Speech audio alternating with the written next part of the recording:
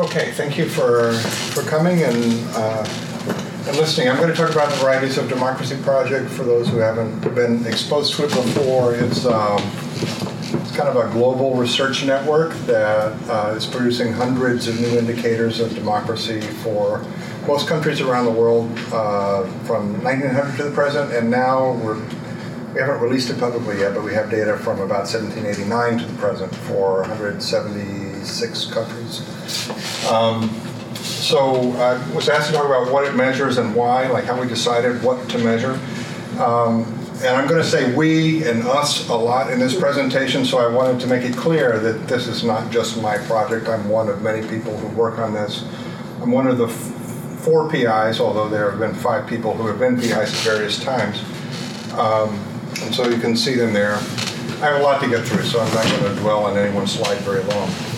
At any rate, when we began this project, we set out to measure a really comprehensive set of concepts. Our goal was just insanely ambitious. We wanted to measure everything that anybody ever meant by democracy, basically, so that nobody could say, aha, you forgot this.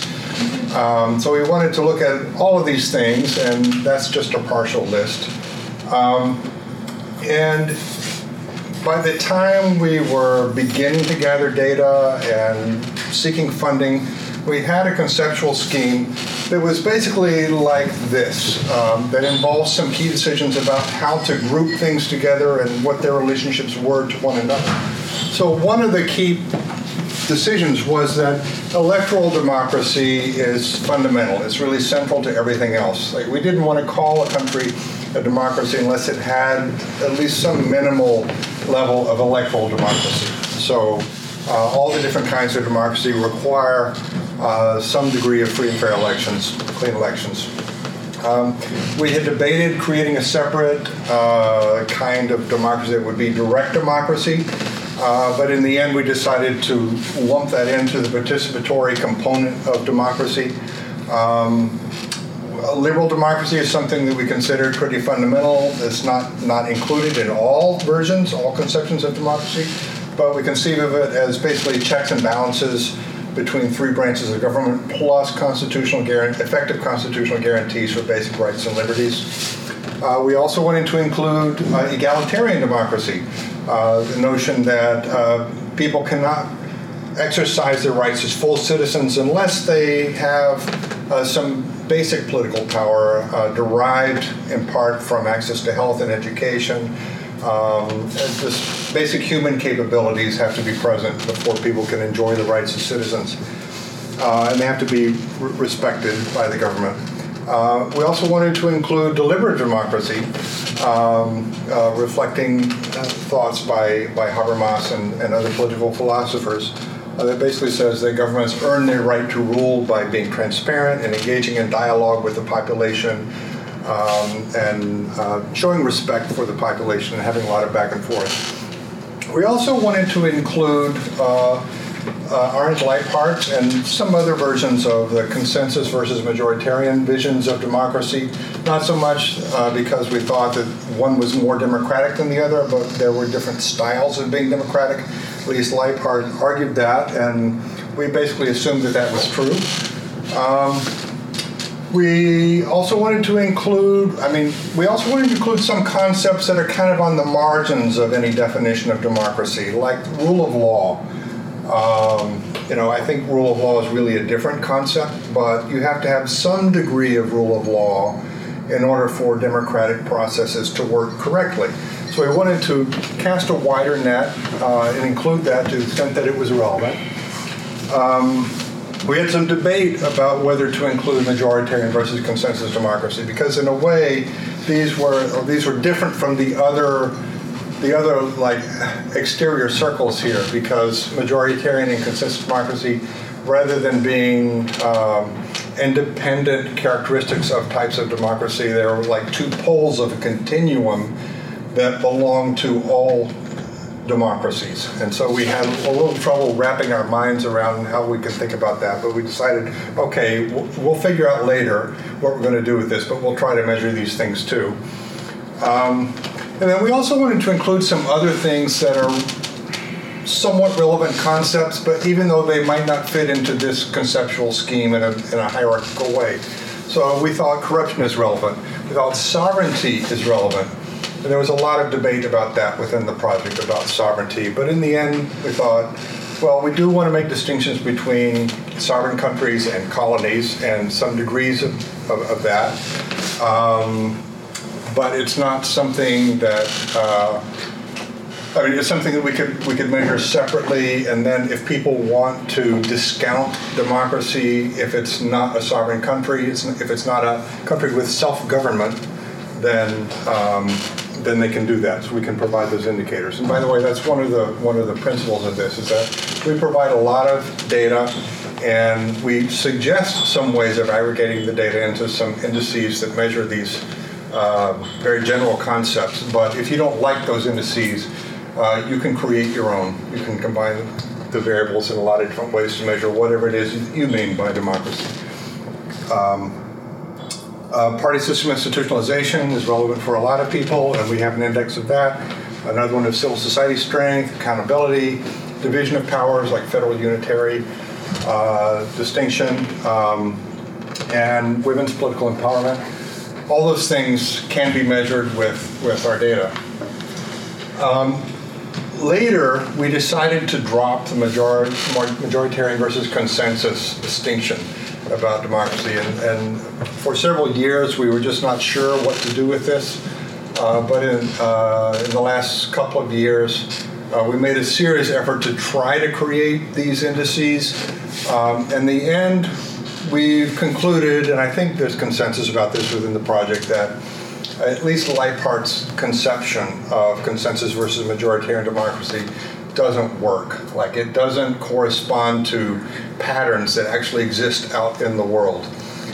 There are clear differences between federal and unitary systems, between two-party systems and multi-party systems. All those things do exist, but they don't necessarily go together in a coherent way.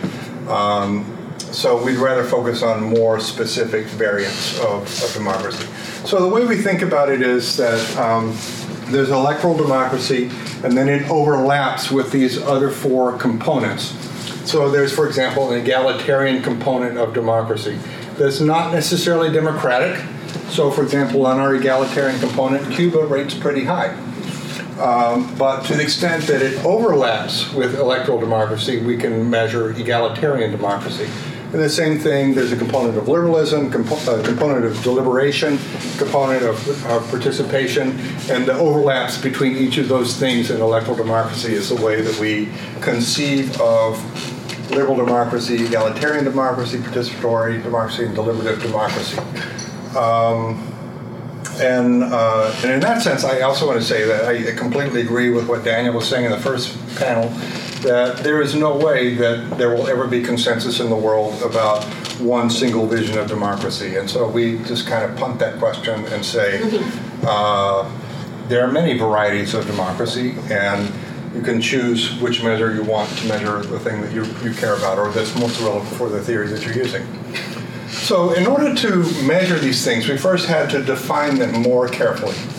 And the process of defining them was basically a matter of defining the components of each concept, and then often the subcomponents of those components, and often subcomponents, sometimes down to 7 or 8 levels of disaggregation.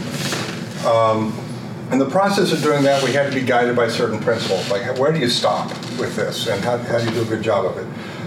So in the first place, we wanted to reflect the most authoritative scholarship about each of these areas, because there's a lot of specialization in political science about studying things. So we expanded our team to include people who are very knowledgeable about different arenas of democracy. So we had different people who know the literature on legislatures, on the executive, on parties, on elections, on civil liberties, on civil society, on political equality, on symbolic representation, on just on the judiciary, a whole variety of things. And so we got them to work with us to write the definitions for these concepts and to write questions for a survey of experts with the options that would best reflect that.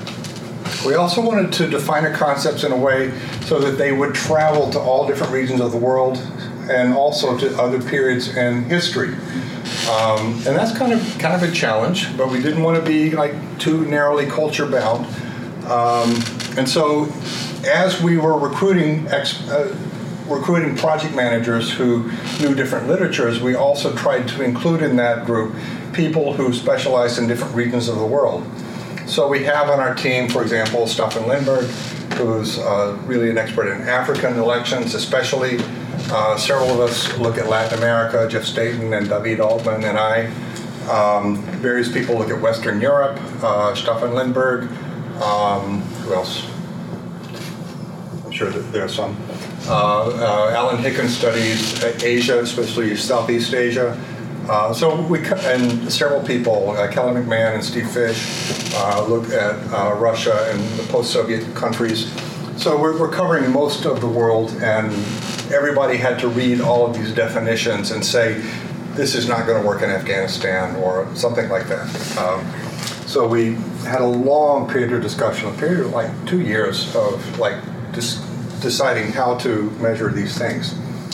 Then we also realized that this is not a project that could be done by a cluster of experts, in some wealthy white Western countries sitting in their ivory towers and passing judgment on the rest of the world. We need to go out and find people who really knew these countries and their political history very, very well. And so we kind of extended our network to eventually about 3,000 people around the world, in almost every country in the world, who we recruited to fill out online surveys. To answer, and we wanted to get multiple people to answer each question. So we ended up with, on average, a little more than 5 people answering every question for every country year, for every country year.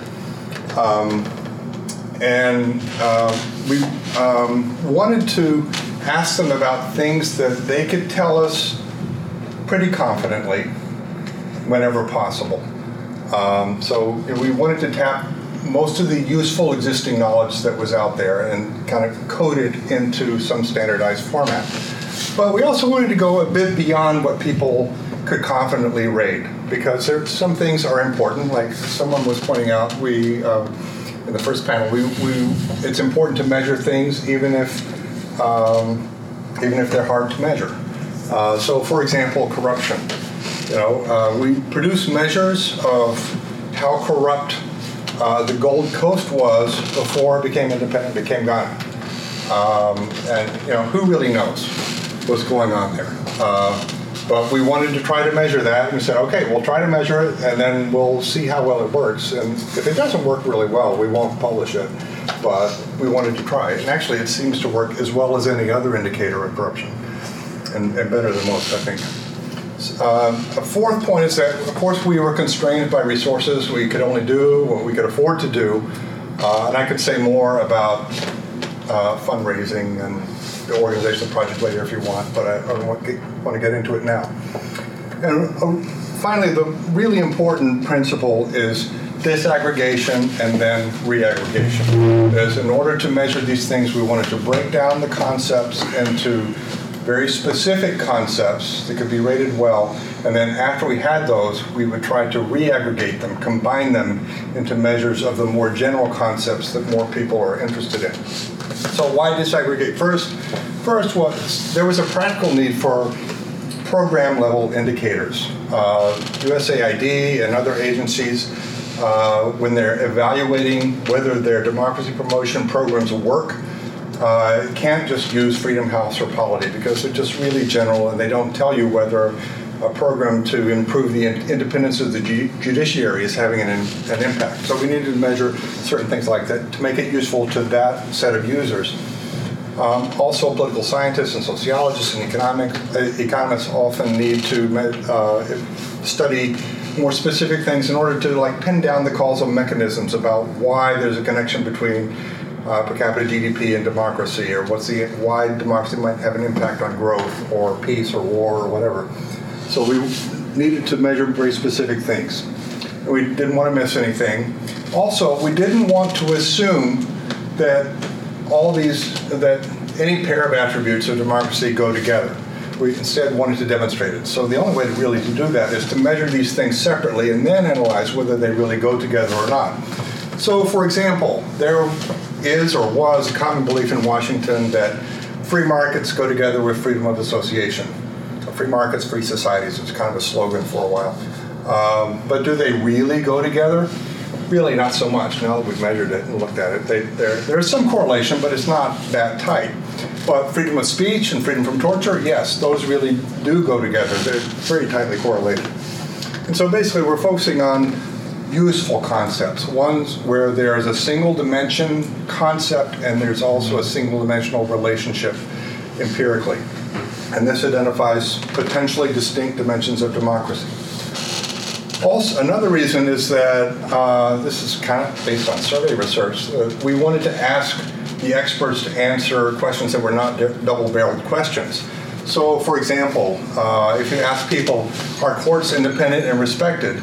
Well, some people are going to respond more to the independent part of the question. Some people are going to respond more to the respected part of the question, and then you get unreliable answers to that. So it's better to ask us one question about how independent the courts are and another question about how much other actors comply with judicial decisions. And so if you ask separate questions, you're more likely to get reliable measurement for that. And a final reason is that this is kind of a one-way process. If you disaggregate first, then you can also always reaggregate to create measures of more general concepts. But if you start out measuring very general concepts, there's no way to disaggregate that and get more specific measures out of it. So this part, I apologize. I'm going to have to go through it very quickly because there are hundreds of indicators, and I don't have time to describe all of them. Our code book is more than 400 pages long. So I'll just give you an idea of the overall structure of the conceptual scheme. So anyway, varieties of democracy, we have these 4 different types plus electoral democracy. And electoral democracy is one of the 2 components of each one of these major types of democracy. If you spread out electoral democracy, it's got 6 subcomponents: alternative sources of information, clean elections, having an elected executive, freedom of association, freedom of expression, and the suffrage.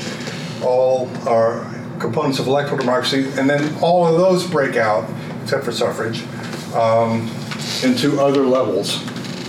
So these are like the subcomponents of electoral democracy.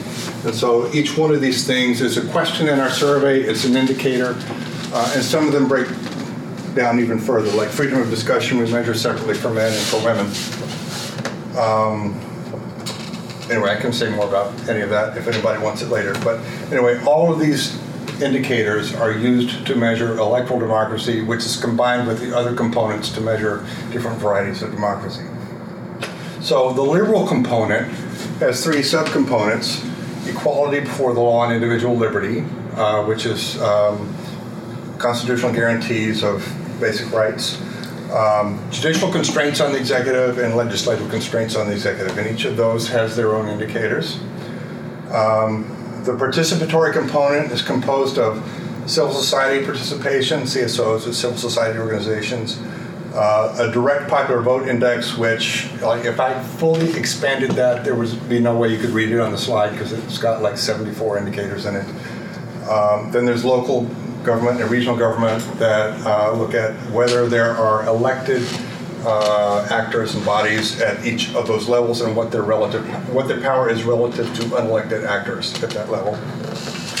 Then there's, anyway, structure for deliberative democracy, a structure for egalitarian democracy that looks at both equal distribution of resources and equal protection. And then there's another set of choices that we made that are really crucial. So basically, when you have multiple indicators that are strongly correlated, they can be combined into an index that measures a more general concept without losing too much information. And there are statistical techniques that we can do for doing that. But when you have multiple indicators that are not strongly correlated, then if you just produce a weighted average from them, you're throwing out a lot of information that might be potentially useful. However, sometimes there's some theoretical guidance that tells you how to combine them. And you do this in other fields, like when you calculate velocity, or if you calculate per capita GDP, or area of circles or squares or triangles or whatever, or even like the body mass index combines height and weight. There's theoretical guidance about some kind of mathematical formula that produces a measure of a 2 or 3-dimensional concept that's actually useful. And liberal democracy is one of those kind of 2-dimensional concepts. There are things that don't go together so strongly, but you need some way to combine them if you're going to measure this complex concept. After a long deliberation, I think it was about 1.5 years of arguing and debating among our team, constant emails and many drafts of reports and proposals, and we finally settled on, and I won't say finally, we provisionally settled on a formula that we use, and we may eventually change that as well. It basically takes polyarchy, which is our measure of electoral democracy. It's our electoral democracy index. We take that and combine it with the liberal component. Half of this index comes from a weighted average of polyarchy in the liberal component, and half of it comes from multiplying these two things. And that's because an additive formula implies that these two things can substitute for each other. That is, if you have a certain amount of freedom of expression, association, then it doesn't matter as much whether there are checks and balances on the executive. You know, like Liechtenstein, when there was a prince who really did rule the country but was unelected. It didn't matter so much because people could speak their minds about whatever, and they could form their clubs and associations and etc. So those things might compensate for each other. But at the same time, it's also true that elections make more of a difference when there's real competition in society. If there are multiple parties, if people are free to form whatever associations and speak their minds on things. Without that, elections don't mean as much. So there's an interaction between the things as well. So we take both of these things into account.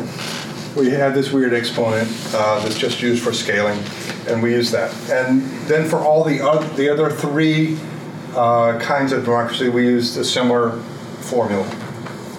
Now what this does, this is an example with egalitarian democracy index. Here, this is the egalitarian component, and you probably can't read this. This is polyarchy, so this is more polyarchy, less polyarchy, more egalitarianism, less egalitarianism. And this vertical dimension is the result of combining them with this kind of formula. And so you get countries that are high on both of these dimensions, like France, United Kingdom, Switzerland, lesser extent United States, Taiwan, Chile, Germany, Brazil, etc. They're all near the top. But you get some countries that are pretty high on egalitarianism but low on electoral democracy, like Cuba.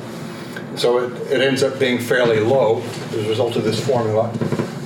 And then you have other countries that are higher on polyarchy, well, just kind of middling on polyarchy, but much lower in egalitarian component, like Paraguay, Guatemala, Haiti, that rank a lot lower. So it's a way of combining things that does that.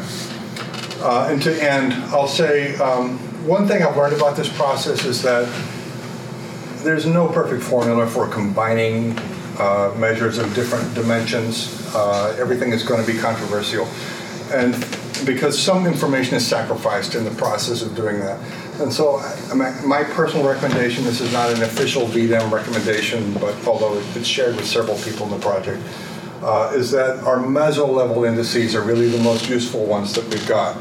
I think, for example, the liberal component index is a really useful tool, and for some purposes, it's better even to disaggregate that into legislative constraints on the executive and judicial constraints on the executive and protections for basic liberties. Those things work pretty well. So basically, the more you disaggregate, the more precise the information is. But on the other hand, aggregating from the lowest level allows you to get a richer kind of index that takes more things into account. And the meso level is where those two things kind of come together, and you get kind of rich indicators that don't sacrifice a whole lot of information.